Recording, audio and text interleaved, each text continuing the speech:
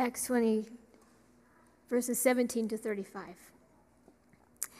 Now from Miletus he sent to Ephesus and called the elders of the church to come to him. And when they came to him, he said to them, "You yourselves know how I lived among you the whole time, from the first day that I set foot in Asia, serving the Lord with all humility and with tears and with trials that happened to me through the plots of the Jews. How I did not shrink from declaring to you anything that was profitable, and teaching you in public and from house to house, testifying both to Jews and to Greeks of repentance toward God and of faith in our Lord Jesus Christ.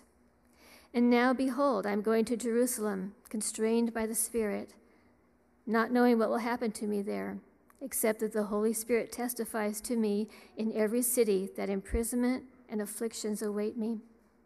But I do not count my life of any value, nor as precious to myself, if only I may finish my course in the ministry that I received from the Lord Jesus, to testify to the gospel of the grace of God.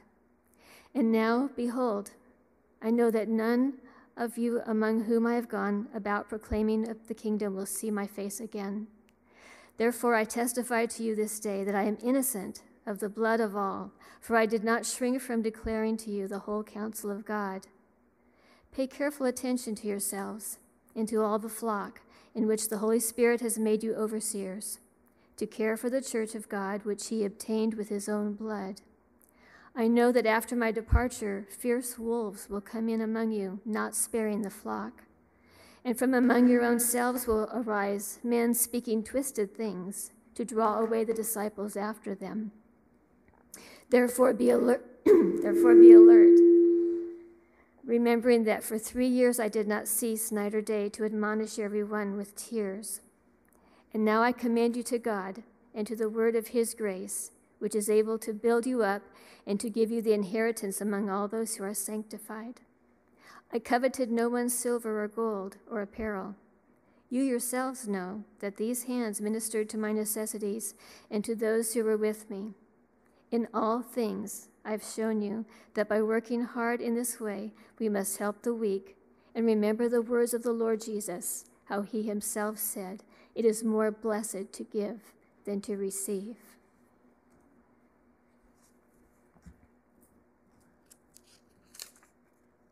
First Peter 5, verses 1 through 4.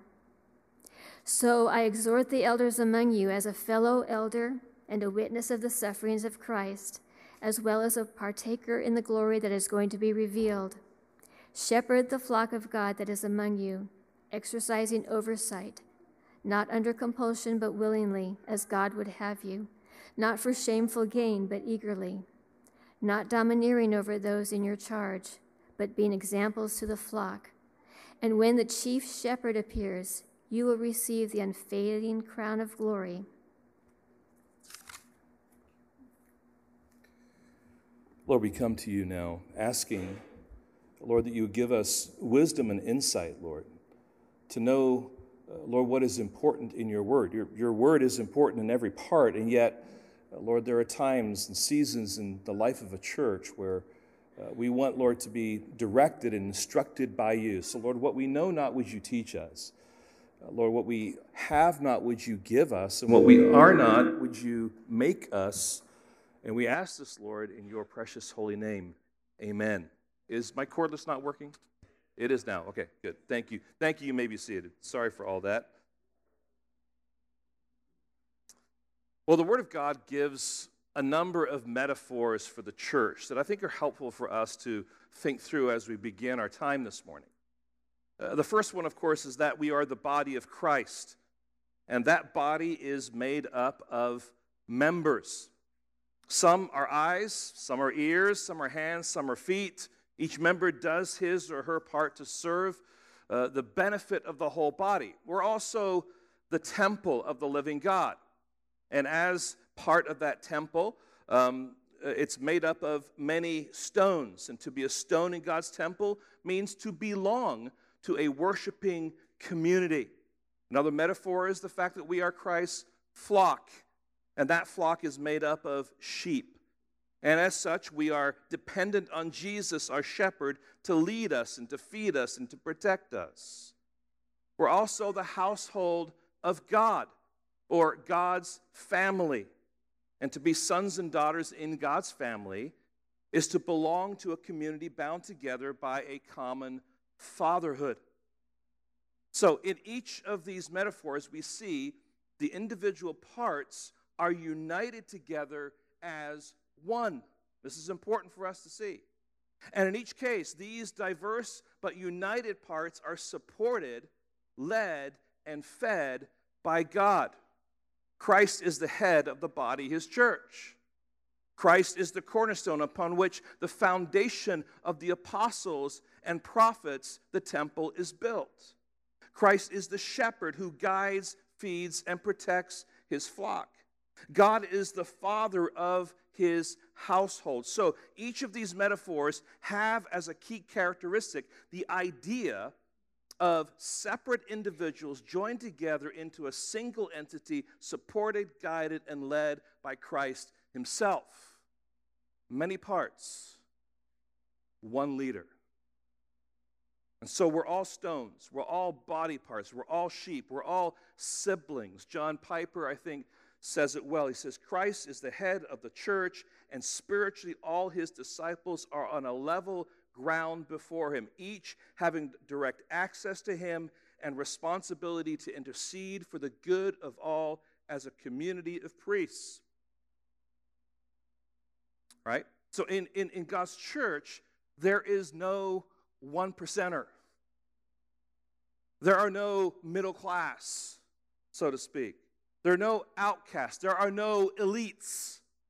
We're all on the same level as God's children, using our gifts, our unique, varied gifts, together for the glory of God and for mutual benefits.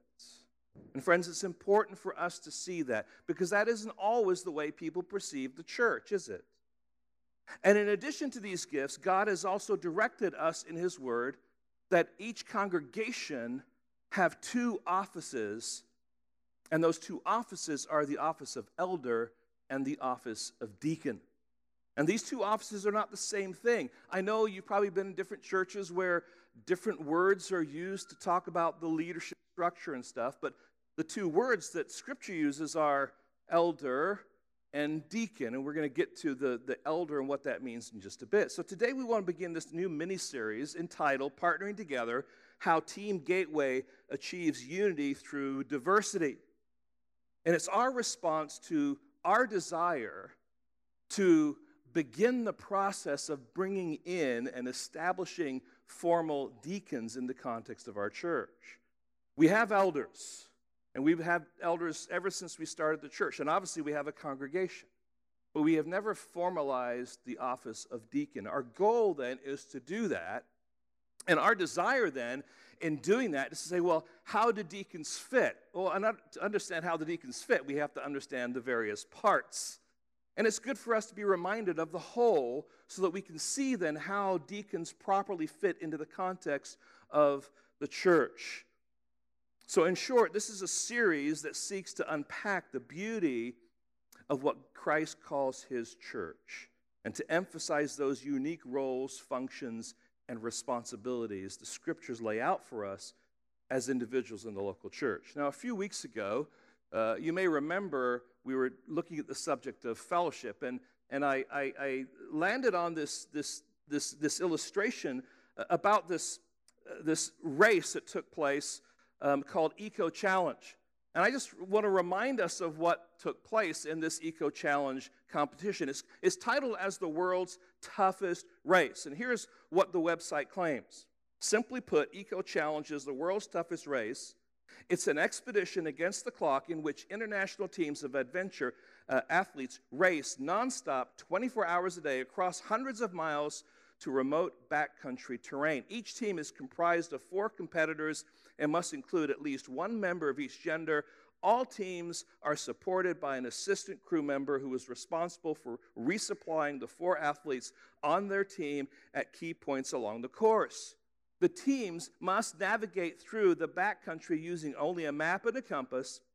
If a team loses a member along the way, whether due to injury, exhaustion, or disagreement, they will be disqualified. Only teams that can work together under extreme stress and fatigue, showing a high level of expedition, problem-solving skills, will have any chance of success. Friends, that sounds like the church.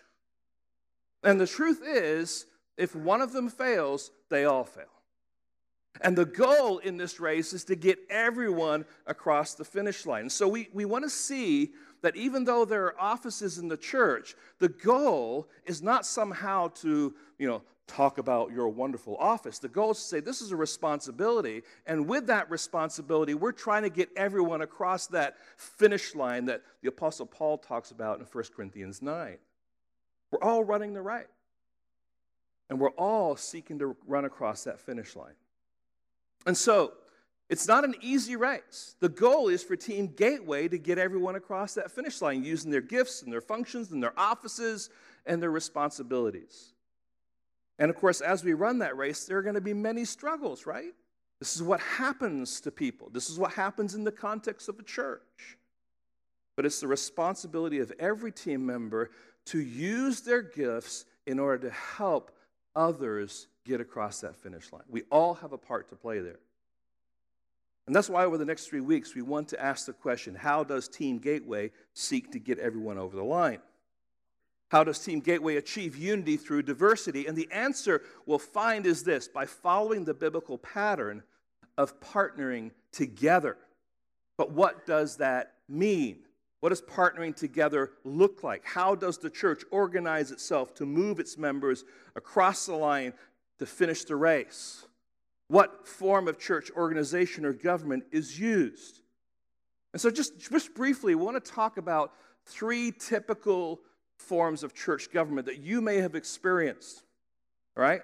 And we're not here to badmouth one or the other, but just to say these are out there. First of all is what I'm calling the Lone Ranger model, the Lone Ranger model, which basically is a pastor by himself with deacons. And he could have 3, 4, 5, he could have 15, just depending on the context. And I've been a part of a church where this model has been present. And it has some problems and it has some benefits. Now, the thing that I found was typically in this kind of a model, the pastor is considered the authority. He has, in a sense, a bat phone to God, right? He is the one who makes the final decisions. He's the one who makes that ultimate call. And the deacons are there to, so to speak, support what he desires to do. And in that context where I was at, that was very much true. I was an associate pastor in that context, but I had really no authority. I was just there to assist the pastor to ultimately make the decisions. There were deacons in that context that never met unless there was some official capacity to meet because some property was being purchased or something that had to be signed. Basically, typically what they did is affirm what the pastor wanted. Okay. Now, that's not always the case. That's not always a bad scenario. There are times when, in this model, the pastors are really solid and they're not trying to lord things over. They're not trying to be a benevolent dictator or somehow use some heavy-handedness at all. But in my experience and observation and talking with other people, often those who would be deacons in that kind of a model there's really not much of a place or a role or a function for them. They're just kind of like good people. They're faithful brothers who come along and serve along with the pastor if he needs them, all right? Secondly, there's the corporate model. The corporate model. This is when the leadership of the church is much like a business. And of course, it's understandable in our American culture because how do you grow a church? Well, you grow a church just like you grow a business.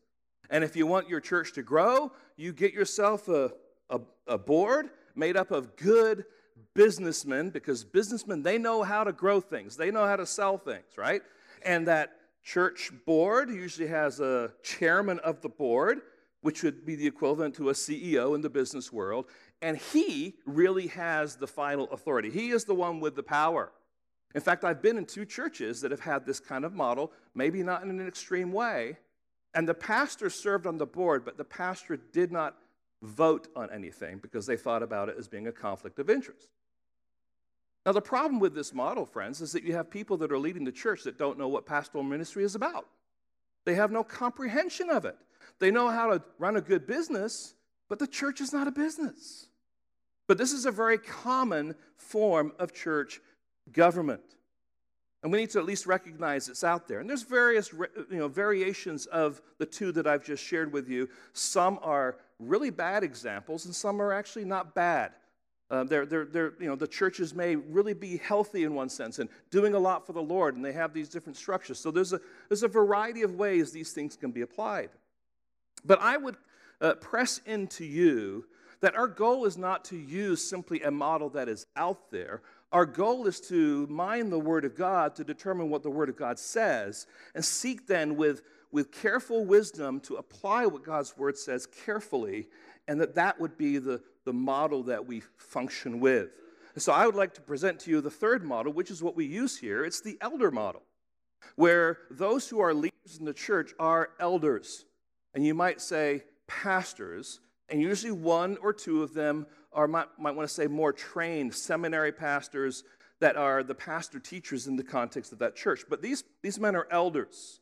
They're not just people that the church voted on one day and said, we like this guy, we like that guy, he's a nice guy, these guys are going to be in leadership. No, these are guys who have demonstrated their character and their ability to handle the word and to shepherd the flock in the context of the church over time. And that congregation knows them and sees them and respects them. So they all work together, okay? And then there are deacons, but the deacons are there to assist the elders to accomplish what needs to take place in caring for the congregation. So you have these two offices, deacon and elder. And we want to today flesh out this idea of elder. But simply put, elders lead, deacons facilitate, and the congregation serves. All right? We just want to put it in kind of a small nutshell kind of way. Elders lead, deacons facilitate, the congregation serves. Now, my proposition then for this morning is this. Qualified elders are called by God to lead His church.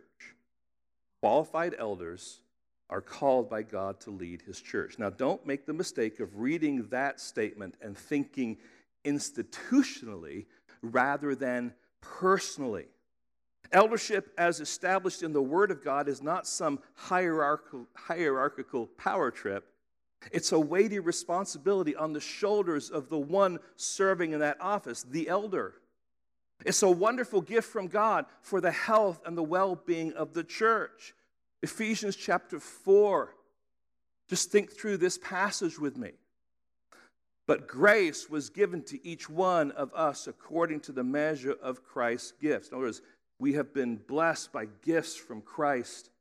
And verse 11, and He gave the apostles, the prophets, the evangelists, the shepherds and teachers, the pastor teachers, these would be the elders, to equip the saints for the work of the ministry, for the building up of the body of Christ, until we attain the unity of the faith and of the knowledge of the Son of God, to mature manhood, to the measure of the stature of the fullness of Christ. I want to make sure we understand this, not in a wrong way, but in a right way. Elders are a gift to the church. They are God's gift to the church. Now, I don't want our elders walking around saying, I'm God's gift to the church. That's not the tone that I have here. But the role and function of eldership is a gift to the church. In what way do we find here? To equip them, to grow them, to mature them.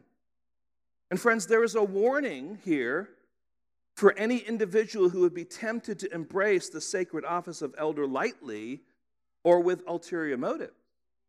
There's a warning here also for the congregation to not minimize the importance of this role and function of eldership by choosing to call it something else and bringing the ideas of the world into the church. We're all called to allow the Word of God to speak plainly and then to do our best to flesh it out with careful wisdom. To that end, again, I would like for us to consider that qualified elders are called by God to lead His church. And we want to understand this statement by unpacking God's instructions in His Word under 4 headings. Now, I don't know about you, but different people pack things differently. Some of you pack, like, here are all my t-shirts, boom, Here are all my pants, boom. Here are all my socks there, right? Here's all my underwear that goes there, right? That's how many people pack. Other people pack like, this is Monday's outfit. This is Tuesday's outfit. Actually, I need 3 outfits for Tuesday, right? Because we're going out, we're going swimming, so they do that way, right? Then there are those of you that just throw it all in there, and then when you get to your destination, you're pulling it out and hoping you have something, right? We all pack differently. Now, I say that to simply say, if we're going to unpack God's Word, we must recognize that God's Word is not just stuff thrown together in random ways. God has laid out His Word in careful ways. Sometimes there are things that are listed, sometimes there are things that are part of another package, an outfit, so to speak, and we want to go to those places and bring God's truth to give us understanding about what's being said, because we don't just have one section of Scripture that gives us instruction here. So we want to unpack things. When I was in college, I worked at a Christian camp, and the junior kids would come. So these are the young ones. They would come to camp, and you know what? They would rarely change their clothes. And they would go swimming in the same clothes. And as a camp counselor, toward the end of the week, we would say, all right, bring out your suitcases. And we would ruffle up all their clothes so that when they got home, the parents thought, oh, they must have used their clothes because they're all dirty now, right? But they didn't. They wore the same thing all week. I don't want you to feel like I'm doing that in the pulpit this morning, that somehow I'm just making something up. I want you to see what the Word of God says. You understand that? God reveals Himself in an orderly fashion in His Word. So with all that laid out, let's think first of all about the fact that the biblical pattern for elders is revealed in God's Word. And I have a statement under each heading to kind of summarize where we're going. The Scriptures teach that what is essential for every church is that it has a plurality of godly men to oversee God's flock as elders, or you could call them under-shepherds. Right? The Scriptures teach that what is essential for every local church is that it has a plurality of godly men to oversee God's flock as elders. So first of all, let's talk about an essential priority. What we find when we open God's Word, in particular as the church has begun in the book of Acts, the apostles go out, they're on their missionary journeys, and they're preaching the gospel and seeing it bear fruit. And what do? They stay at those churches oftentimes, and they will invest in the people, they'll teach them, and their goal is to raise up elders before they leave. And you can find that in Acts 14:23, and of course in Titus 1:5. Acts 14:23 says when they had appointed elders for them in every church. So in other words, they've been out doing ministry, and the goal was to have elders established in those churches. Titus chapter 1, verse 5 says this, this is why I left you in Crete, Paul says to Titus, so you might put what remained in order. So things were in disarray, and what he says is needed. He says, and appoint elders in every town as I direct you.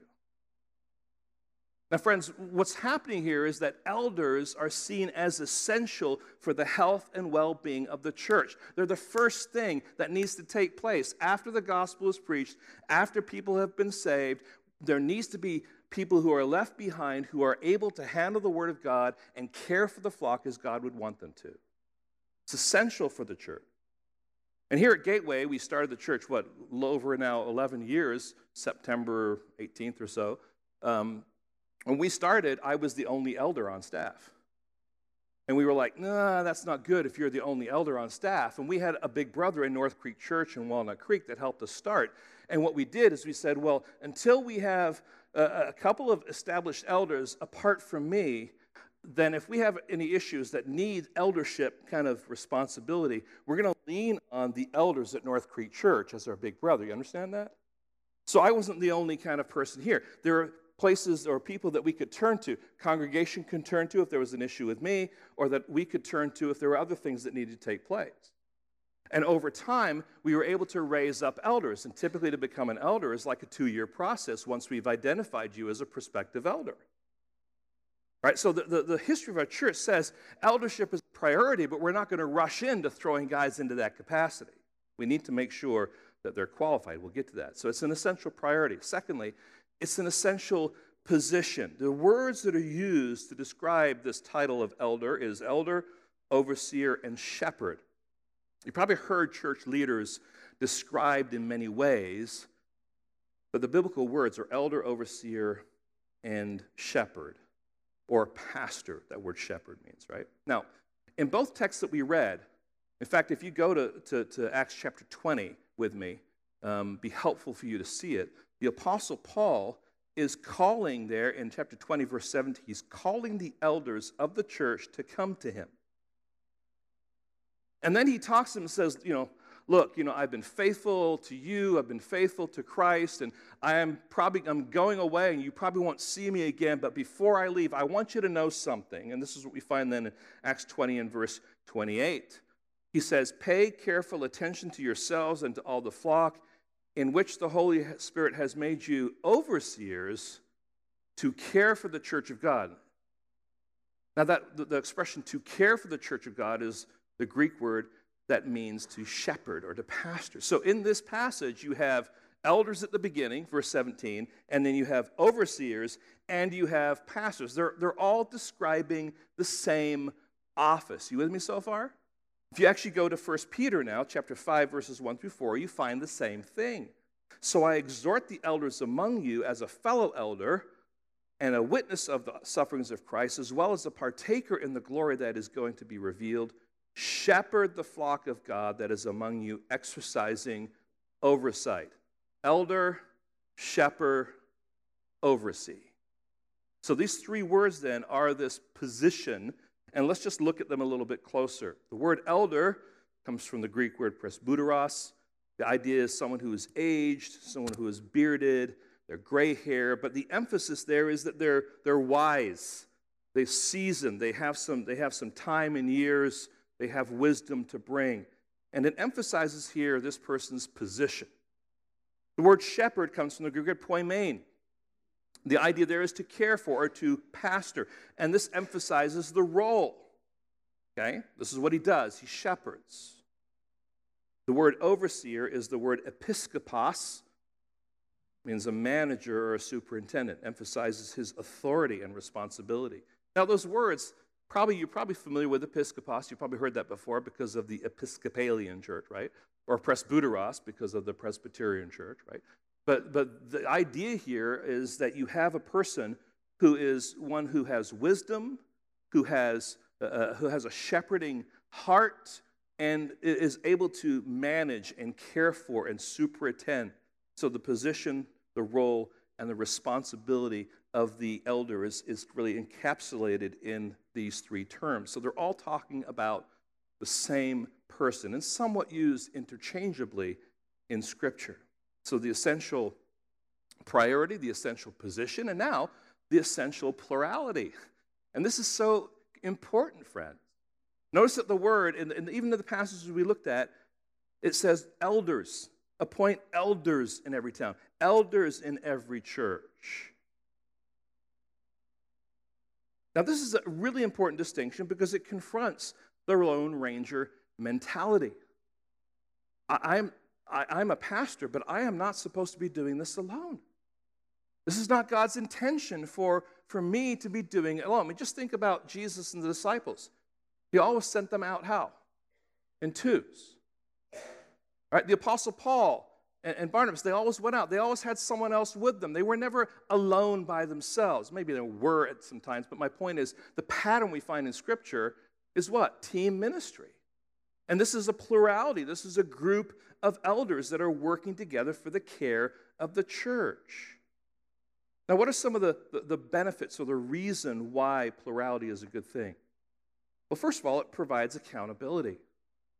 Accountability is important for those elders because, you know what? Elders also sin. We struggle with sin. We need each other to keep each other in check. We struggle with pride and arrogance and laziness and hardness and control. There are sinful tendencies that come with leadership, and so we need to keep ourselves in check. We had an elders' breakfast yesterday, and I brought up an issue to them. We read an article about this particular issue, and it was good for us to do that because we want to make sure we're doing things well and that we're not opening ourselves to a door of temptation. All right? We want to hold each other accountable. So the natural checks and balances are there with a plurality of elders. Secondly, encouragement. Elder ministry is often hard. Long talks, late phone calls, planning meetings, interventions, marriage counseling, visiting families, preparing sermons, teaching opportunities, they all take a toll. But together, the elders can be a source of understanding and encouragement for one another. The sharing of resources. One man isn't supposed to do it all. All may be qualified elders, but each elder also brings other natural talents and spiritual gifts to the table. So most, of course, are gifted in preaching and teaching. Some are gifted at administration. Others are gifted at counseling. But each is to help and assist the eldership, right, the group, with the gifts that God has given them. We need that. And what's beautiful in our context is we have different elders that function in that eldership in different ways. We sit around talking about some issue or need in the church, and different elders will have a different insight, and they bring that to the table, and it's wonderful, and it's beautiful. It's not just one person who's kind of saying, this is what we're going to do, where there's a collective, there's a unity there. Finally, counsel. In the book of Proverbs, we have the following words. They're wise words, aren't they? Where there is no guidance, a people falls, but in an abundance of counselors, there is safety. Now, of course, you could say, well, you talk to too many people, you're not going to find the truth. But you need to have people who are committed to the Lord, that are gathered together. There's going to be great wisdom that is going to be shared. There's going to be resources that's going to be shared. And elders will have to make difficult decisions at times. And those difficult decisions will be decisions that are made unanimously. And we function with that. We don't vote per se, but we say, are we agreed? This is what we want to do. Yes, we're agreed. All right, then we will move forward. We love and we're thankful for that wonderful counsel that we can bring together. Elders want to honor God, and they feel the responsibility on their shoulders. So when they come together, they're able to share their thoughts and find help and counsel and guidance. Friends, plurality is essential. So this is the biblical pattern for elders. Let's jump now, secondly, to the biblical qualifications of elders. Now, I'm not going to go through each one individually and parse it out, but we're going to kind of look big picture here at these qualifications. Notice the statement that you have up on the screen. Men that are chosen by the Holy Spirit will have a burning desire in their hearts to serve the Lord as elders and will be clearly recognized and affirmed by God's church. Now, there's three parts to that statement I want to make sure we understand. First of all, elders are chosen by God, right? We've read this verse a number of times already. Acts 20:28 says, "Pay careful attention to yourselves and to all the flock in which the Holy Spirit has made you overseers." Don't breeze by that. Being an elder is not to be taken lightly, as if it's simply a role to fill. It's an office, friends, initiated by God himself. God chooses elders to oversee his church and shepherd his flock. If God hasn't chosen you, you have no business being an elder. And if God says to you that you don't qualify or you don't meet the qualifications of being an elder, then you should not pursue it. He's serious about this office because the health and the well-being of his church is at stake. Now, friends, that doesn't set well with our progressive culture that is always trying its best to adjust God's thinking on the matter, many matters. God chooses men to serve as elders, not women. It's not a chauvinistic thing. That is part of God's divine plan. So when churches begin to ordain women as pastors or elders, they're violating God's clear instruction. God chooses godly men as elders, not men who are living a homosexual lifestyle.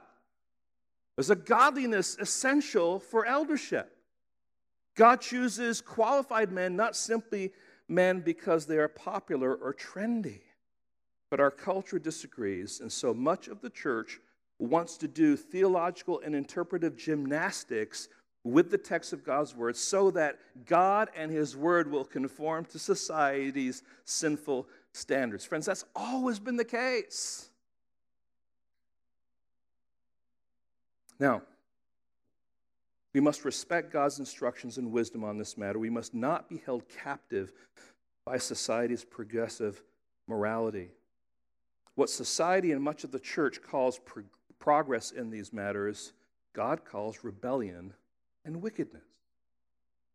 Now, we here at Gateway would rather stand before men and be hated and persecuted than stand before Almighty God and be condemned for our cowardice and our faithlessness. I want you to know that. That's the tone of our elders. It's not like tone. It's like, this is what we're called to.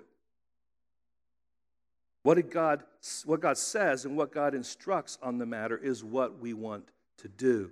It matters for the health and the well-being of the church. Elders are chosen by God. Secondly, elders are desired by the individual. Eldership is desired by the individual, right? 1 Timothy chapter 3, verse 1. This saying is a trustworthy saying. If anyone aspires to the office of overseer, he desires a noble task. Now, what this passage is saying is that the man aspires the desires which the Holy Spirit has ignited in his heart. All right? If God is choosing an elder, the individual is going to have this, you want to say, subjective sense that this is what's happening. We don't just function on the subjective, and we'll get to that in just a minute, but this is like, I'm really sensing this is what God is calling me to.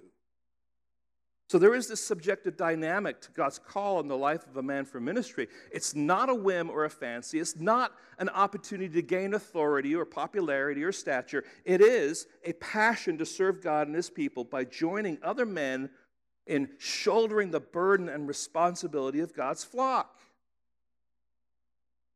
If God is not moving you to desire and aspire to the office of elder, please don't do it. Don't force the square peg of your life into the round hole of biblical eldership. It will only bring you and the church heartache. On the other hand, if God is moving your heart with a burden for the care and the oversight of God's church, take time to test it, take time to nurture it, talk to one of the elders here in the church, and we will see if that is really something that God is doing in your life. It's not something that happens like one day, I just feel like God wants me to be an elder, and then 2 weeks later you're an elder in a church. It doesn't work that way. I mean, God started working in my heart when I was 17. I wasn't a youth pastor until I was 23, and I was no way prepared to be an elder in the church at that point in time. I needed time and season and function within the church in that, I must say, youth pastoral capacity. It takes time. But they're chosen by God. Eldership is desired by the individual. But thirdly, eldership is recognized and affirmed by the church. And friends, this is really important. Why? Well, the Apostle Paul gives us lists of qualifications. An elder, these qualifications are found really in two places. 1 Timothy chapter 3, verses 1 through 7, Titus 1, verses 5 through 9. These lists are both for the individual who's going to do a self-evaluation to find out whether they're qualified or not. It's also there for the church to use as this guide to see whether they qualify or not. And both lists are similar in giving a variety of qualifications. They give you a he must be or he must not be. And if you look at 1 Timothy chapter 3, verses 1 through 7, I'm not sure if it's going to be up there on the screen or not. If it's not, that's okay. But 1 Timothy chapter 3, verses 1 through 7, I would encourage you to look in your Bibles too. This is what the Apostle Paul says. This saying is trustworthy. If anyone aspires to the office of an overseer, that's an elder, that's a shepherd also, he desires a noble task. Therefore, an overseer must be above reproach, a husband of one wife, sober-minded, self-controlled, respectable, hospitable, able to teach, not a drunkard, not violent, but gentle, not quarrelsome, not a lover of money. He must manage his own household well with all dignity, keeping his children submissive. For if someone does not know how to manage his own household, how will he care for God's church? He must not be a recent convert, or he may become puffed up with conceit and fall into the condemnation of the devil. Moreover, he must be well thought of by outsiders, so that he may not fall into disgrace, into the snare of the devil. Now, the key expression here is right at the beginning. He must be above reproach. And the idea of being above reproach means that he is without suspicion. All right? It doesn't mean that he's without sin. Only Jesus can fulfill that one. But it does mean that he is living in such a way that he would not give cause for others to think badly of the church, of the gospel, of the Lord Jesus Christ. And these qualifications then, this above reproach fleshes out really into 5 areas. His personal life, sober-minded, self-controlled, respectable, and so on. His home life, manages his own household well, with all dignity. His church life, able to teach, hospitable, holding firm the trustworthy word. His calling, desiring a noble task, not a recent convert. And his public reputation. Okay? These are all criteria that are necessary then for the church to assess and to recognize and affirm whether or not this person is actually called by God to be an elder. Now, see, what I want to emphasize here is there's a 3-pronged approach here to recognize whether someone is called or not. God chooses, the individual desires, but the church is the one that recognizes and affirms whether that person is called by God. The Apostle Paul in 1 Timothy 4:12 says this, "Let no one despise you for your youth, but set the believers an example in speech, in conduct, in love, in faith, and in purity." So elders are men chosen by the Holy Spirit with a burning desire to shepherd the flock and are recognized and affirmed by God's local church. Let's continue on here. Third thing. We've seen the pattern. We've seen the qualifications. Now the responsibility of the elders. Elders are responsible to serve God's church, diligent and selfless shepherding. And this motif of shepherding is helpful here to flesh out what elders were called to do. And there's 5 things that I want to list here, and we'll see how much time we have to do that. But first of all, they're called to feed the sheep. A few verses to consider. 1 Timothy 3:2, listing the qualifications. Elders uniquely are called to be able to teach. This is one of the things that sets them off from a deacon. Their role and function is primarily word ministry. Not only, but it's the priority of it is making sure that the word ministry in the context of the church is taking place and that it is healthy. But being able to teach is a requirement for this. So feeding the sheep. 1 Timothy 5:17, the elders who rule well are to be considered worthy of double honor, especially those who work hard at preaching and teaching. So there are going to be some elders, not all, who labor at the work of preaching and teaching as a regular thing. Titus 1:9, hold firm the trustworthy word as taught, so that he may be able to give instruction in sound doctrine and also to rebuke those who contradict it. So we're given there 2 purposes. Know the Bible and teach it, recognize false doctrine, and refute it. So the elders need to have the ability to do those 2 things. Friends, this is no small responsibility, is it? It's like, well, who wants to be an elder in the church? I'll do it. Really? You really want to do that? You really want to take the weight of that responsibility on your shoulder? Can you do this? And that's why the Apostle Paul, as he's talking about his ministry of preaching in the book of Colossians chapter 1, he finishes up the section talking about his desire and his preaching. And he says in verse 28, him we proclaim, warning everyone and teaching everyone with all wisdom, that we may present everyone mature in Christ. For this I toil,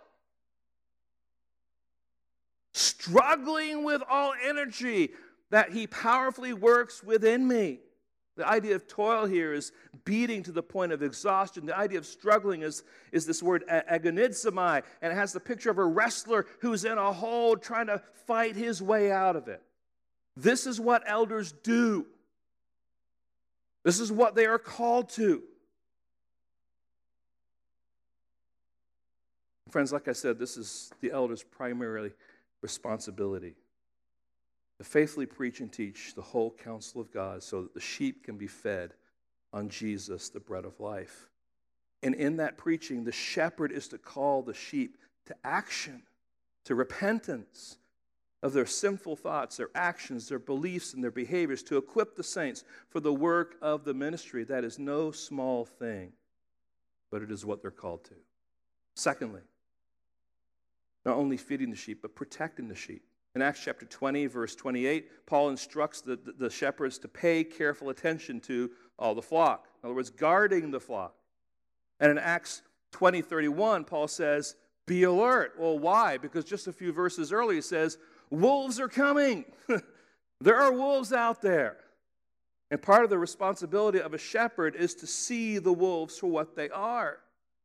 Shepherds care for their sheep, and so they seek to protect them from false teachers and false teaching, from schemes of the devil, from the sin that is in their own heart, from the enticements of the world.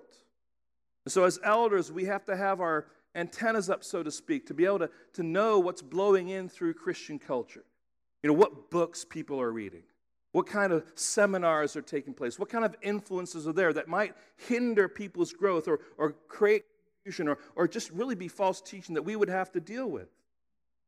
That's why an elder might call you up and send you a text or email you just wondering how you're doing or how come you weren't at church this past Sunday. That elder is not angry with you. That elder cares about you.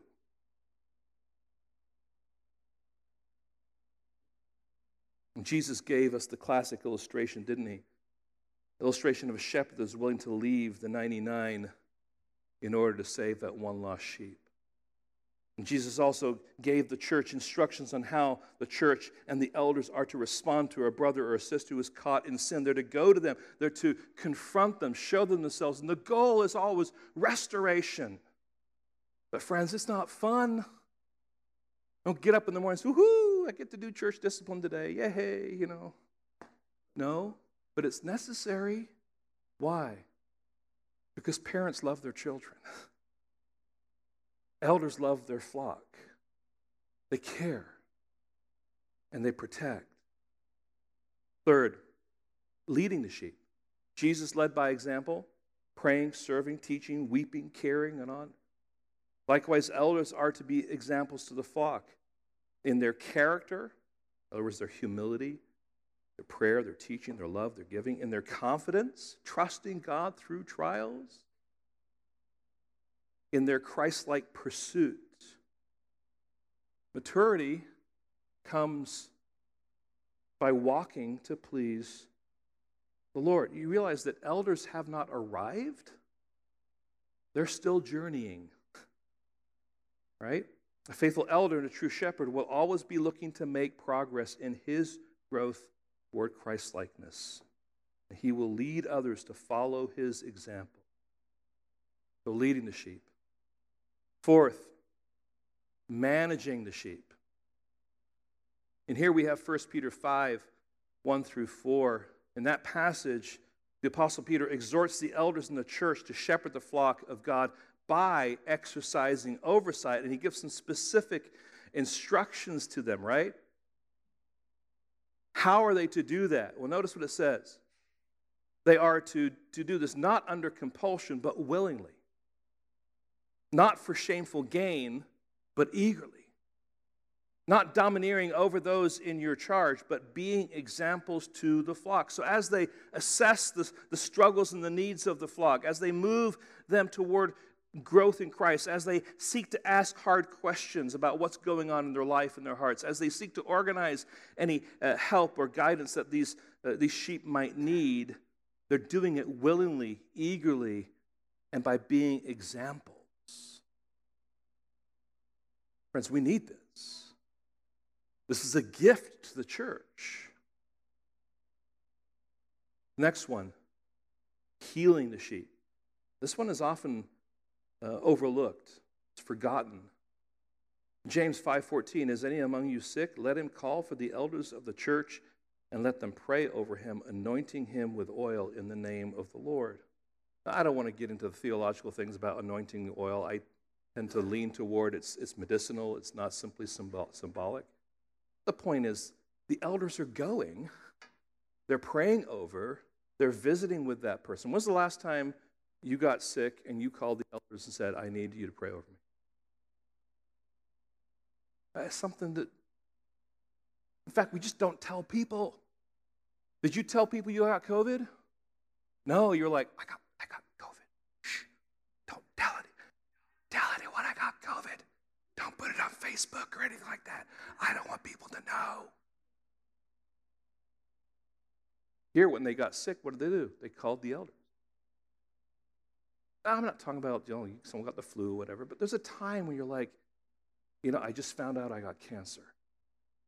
Call the elders. My marriage is getting shaky. Call the elders. There's a crisis in your home. Call the elders. Right? You got that diagnosis. Call the elders. You lost the job. Call the elders. You're struggling in your walk. Call the elders. When your elderly spouse drives off from a lunch and hasn't been seen for hours, call the elder. That happened a few years ago. Not only the elders, but the church just rose up to action. Why? Because we care. Elders can offer a helping hand through prayer, the ministry of the word, pointing to Christ, biblical wisdom and counsel. They can weep with you. They can sit with you. They can pray with you. They can search with you. They can sing with you. They can grieve with you. Friends, elders are a gift to the church. The question now is, how will you respond to all that? So let's consider the biblical response to elders. And I want to say simply in kind of a small way here, the church congregation honors God by welcoming their elders to serve them as shepherds. Do you want elders in your life? Well, if you joined the church, you said you did, by the way. The question is, why wouldn't you? Maybe because you're walking in sin. Maybe because you don't want your life exposed. With the time we have left, and I'm just going to be brief here because I know our time is fleeting. I should say gone. It's probably a better word. I want to give you, I think I have 8 of them or something like that. Practical things you can do. Number 1, get to know your elders. Do you know them? Do you know their names? Have you invited them over to your home for a meal or some dessert or some coffee or some tea? Have you made it a point to find out about their lives and their family and their testimony and their struggles? Friends, get to know your elders. You'll find them very approachable. They won't bite unless you put cheesecake or something like that out, and they'll bite a lot. They are your partners in ministry. They're not elites. They're functioning a role that God established for the church to partner with you in. Get to know them. Secondly, encourage your elders. Now that you have a better understanding of the huge responsibility on the shoulders of your elders, take time to encourage them. Send them a card, an email, or even a text to let them know how much you appreciate all they do. Not just up front, but behind the scenes. You don't see all the stuff that the elders do in meetings and talking and prayer for you. You don't. But they do. And when they open the Word of God and have spent the better part of 30 hours in preparation for their sermon, be sure to thank them for their spiritual toil and sweat on your behalf. Let them know how God has used their word ministry to help your soul. I know what my fellow elders do in order to prepare sermons while I'm not here or they're filling the pulpit in my behalf. It's hard work, but they do it with joy because they love Christ and they love His church and they love you. And maybe encourage them as they stand to defend God's word and protect the flock. Be sure to let them know how much you appreciate their faithfulness. Not all churches are blessed with true biblical elders. Third, pray for your elders. Your elders are always on call, and 3 of them have non-gateway full-time jobs or responsibilities. They carry heavy burdens, are working with people's souls and desperately need your prayer. So please do pray. Pray for biblical insight and wisdom as they teach and preach. Pray for protection from the enemy and from the influences of the world. Pray for physical health and strength. Pray for their marriages, for their families, for their endurance, for the balance of life and ministry, for the fact that they need to take vacations or days off. Pray that those things can all be true. Pray for your elders. Fourth, call on your elders. When you have a need, call on them. One of the things that's frustrating sometimes as an elder is you find out, 3 weeks later that the person was going through a difficult time. And they might have been sitting back saying, well, I wish the elders would come. I wish they would call. Well, we don't know because you haven't reached out. Yes, we can call, but the thing is you're going through something. Give us a shout, give us a text, let us know what's going on, and we can do what we can to come alongside you, whatever is necessary at that point in time, but call on your elders. Next, listen to your elders. And I primarily am addressing here the ministry of the word. If someone is standing up behind this pulpit, we are training them not to say what they think, but what God thinks. And when they proclaim God's truth, listen to what God is saying through them. Be Bereans, go home and study it for yourself. But know that as you're part of this church, you're placing yourself under the leadership and the word ministry of the elders. And so listen to them. Consider what it is that they're appealing to your heart to do or to change. Listen to them. Next one, submit to your elders. You're like, uh-oh. I was tracking with you, Pastor Rod, but that word submit, that's just not allowed in our culture anymore, right?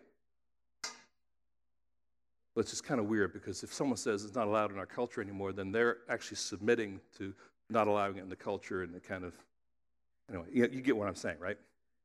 But look, elders have to make decisions. Sometimes they're big decisions. Sometimes they're decisions that you would disagree with, or maybe that you didn't want, or maybe you wanted something different. But submit to them because they're not like saying, well, we've got to have this, we've got to have. No, they're saying, let's look at all the things that are there and let's make a wise decision based on the information that we have. Don't allow it to be something that causes heartache in the church. Sometimes they will move the church in a direction that is different than your vision. But please remember that they're seeking to be faithful overseers of God's church. So submit to them. The last one here is this. Worship with your elders. I want you to notice something about us elders. There was no one sitting up on the platform today. I wasn't sitting in this chair. This chair here, you know what this chair is for? It's for the pastor to sit in. The pastor. No, as elders, we join you as a congregation in our worship of God. We are no better, no greater. We serve and we function in the role of leaders in the church. We take that responsibility seriously. But when it comes time to gathering for worship, we are together, united as one body, singing praises to the Lord. We're not here for show. We're here for God's glory. We're here to point Him out, point people to Him. Friends, elders serve as under-shepherds for the church to point them to the chief shepherd, that is Jesus Christ. It's the passion of an elder, drawing people's attention to the Lord Jesus Christ. I want to, just in closing here, go back to that wonderful verse, Acts 20:28.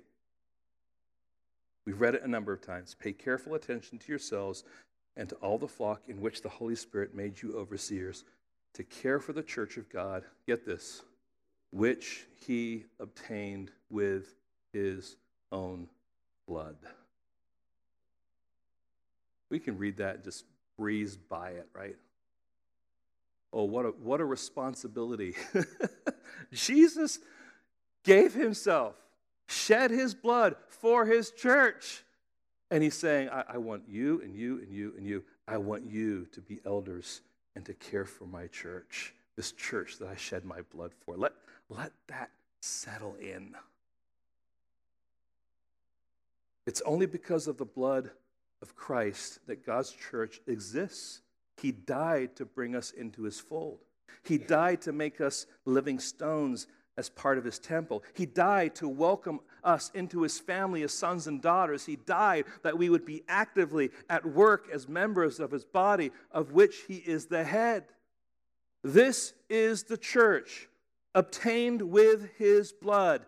Let that settle in. Let it wipe away the fears and anxieties that you bring this morning. Let it seep into your sinful struggles. Let it remind you of your full and complete forgiveness. Let it give you freedom.